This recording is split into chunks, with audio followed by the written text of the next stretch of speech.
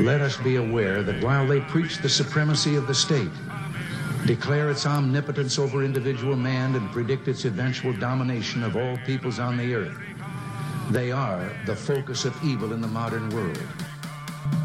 We're all living in America, America es wunderbar. We're all living in America. Gentlemen, this is Democracy Manifest. America will find you, and we will bring you to justice. We came, we saw, we died. Ladies and gentlemen, we got him. Good morning, ladies and gentlemen. It is the 8th of June, 2023. The weather's looking fairly nice today. It's supposed to be a very sunny weekend. I'm looking forward to that. Gonna go outside, lather myself up in baby oil, get some sun, some vitamin D, get a little dark. You know, my favorite part of the year. I love the summer. The internet company is tearing up my street today and tomorrow to install Google Fiber. So it'll give me a good excuse to walk out of the house and enjoy some fresh air, or as fresh as the air can be in a big old city.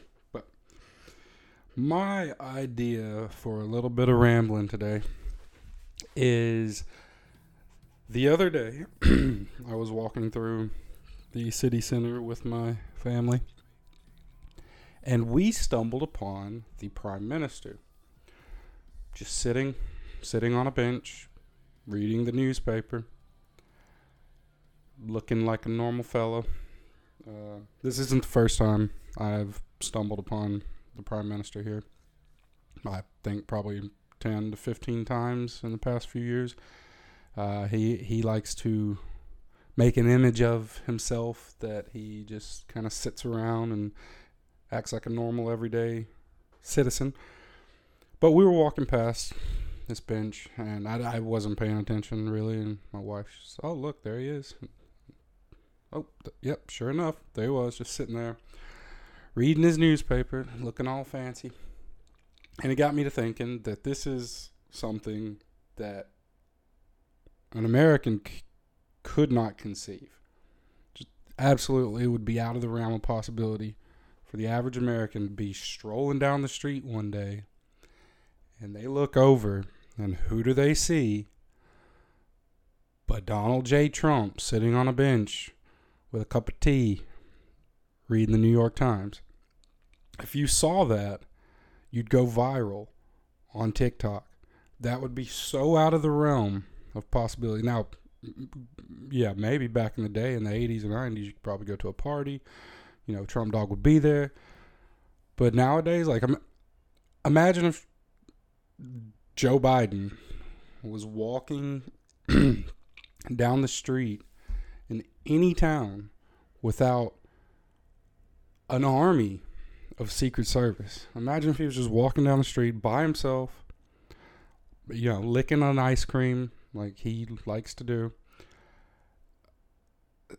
It would be chaos. It would be chaos. People would run up and swarm the man. I mean, you'd have fans, you know, wanting to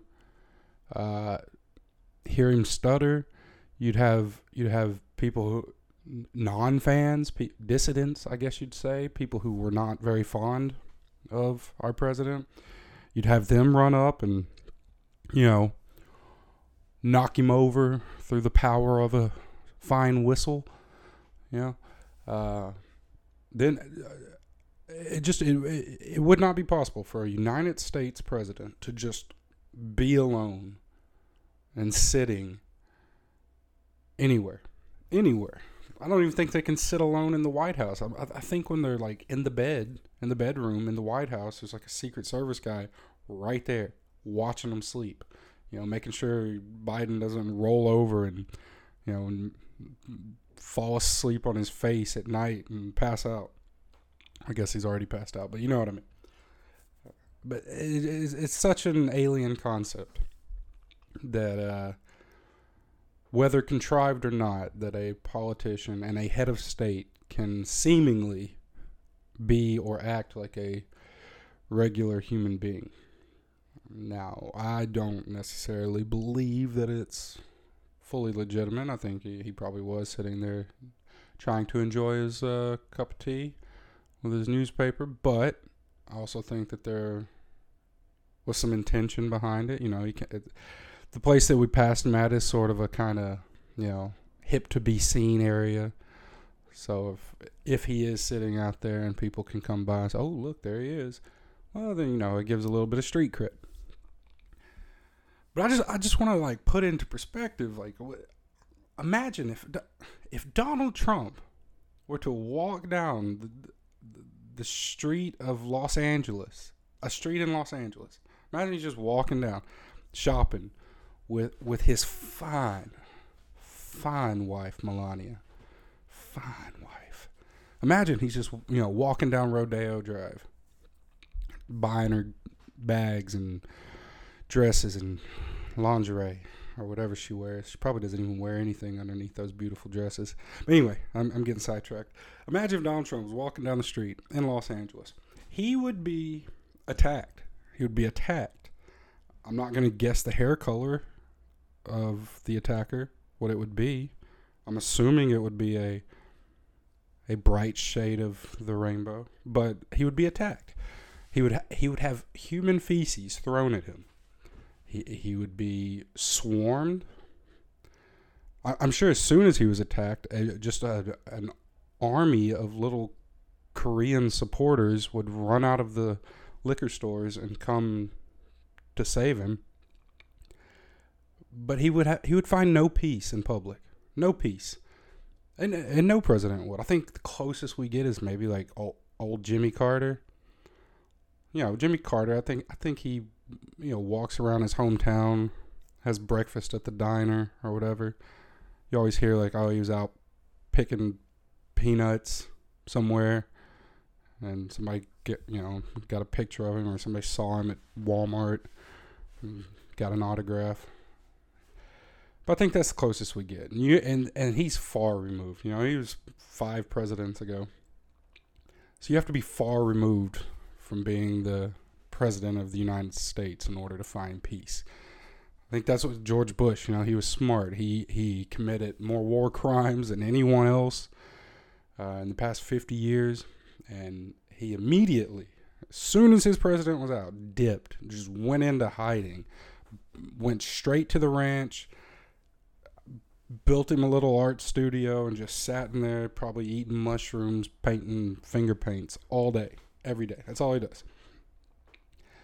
But this is what American leaders are supposed to do. They're supposed to be on TV every day, all day, for 4 to 8 years, and then they're supposed to disappear and be irrelevant. They're supposed to shut up after that. I think that's changing now with the ease of social communication. So Obama, he's still pretty high profile. I think he's a mover and a shaker. Runs around and does fancy speaking engagements and whatnot. The Clintons, you know, no one ever talks about like ex-presidents in the plural until Bill Clinton. No one ever just really refers to Bill Clinton as like, oh, Bill Clinton. It's the Clintons. You always refer to as the Clintons, okay? And same but to a lesser degree with Obama. You know, a lot of times you hear the Obamas. The Obamas said this. The Obamas were doing this. The Clintons were there. The Clintons said that. You don't hear that with Trump, though. You don't hear the Trumps were going. So the Trumps were at an event. You heard Donald J. Trump was at an event. I just think that's kind of funny that he has completely thrown away that family values, or not family values, but that teamwork aspect of the presidency. But yeah, but that's what our presidents, that's what they're supposed to do. They're supposed to be the face of the country for 4 to 8 years and then disappear. It's seemingly what a lot of, even recently, Angela Merkel, she's still a bit out in the public realm, but she was the head of Germany, if not the head of Europe, by default for almost 2 decades. You don't hear much from her nowadays. She kind of, she made her impact on the world, whether good or bad, and then she dipped. She disappeared. I think she comes out of hiding every now and then to say something stupid about, Russia or America even. But that's about it. But yeah, if an American could come here and walk past a cafe and see a man sitting on the bench, drinking a tea, reading a newspaper, there is no way on earth that their first guess would be, oh, that's the leader of the nation. That's the leader of the country, the head of state. There's no way they would think that. That would be so. They'd be, where's the security? Where is his security? Now, granted, because I got an eye for these types of things, he did have security. Okay, they were just sitting a couple of tables away, having their coffee, but they were there. But an American would never come and be able to pick that out. They would say, that's just a guy sitting there reading a newspaper, minding his own business. There's no way he could possibly be in control of anything, let alone the country. It would just be a requirement that he need 29 bulletproof cars following him around, 100 men in suits guarding him. That would be a requirement. I remember one time I was in Colombia, and Barack Obama had come for a military conference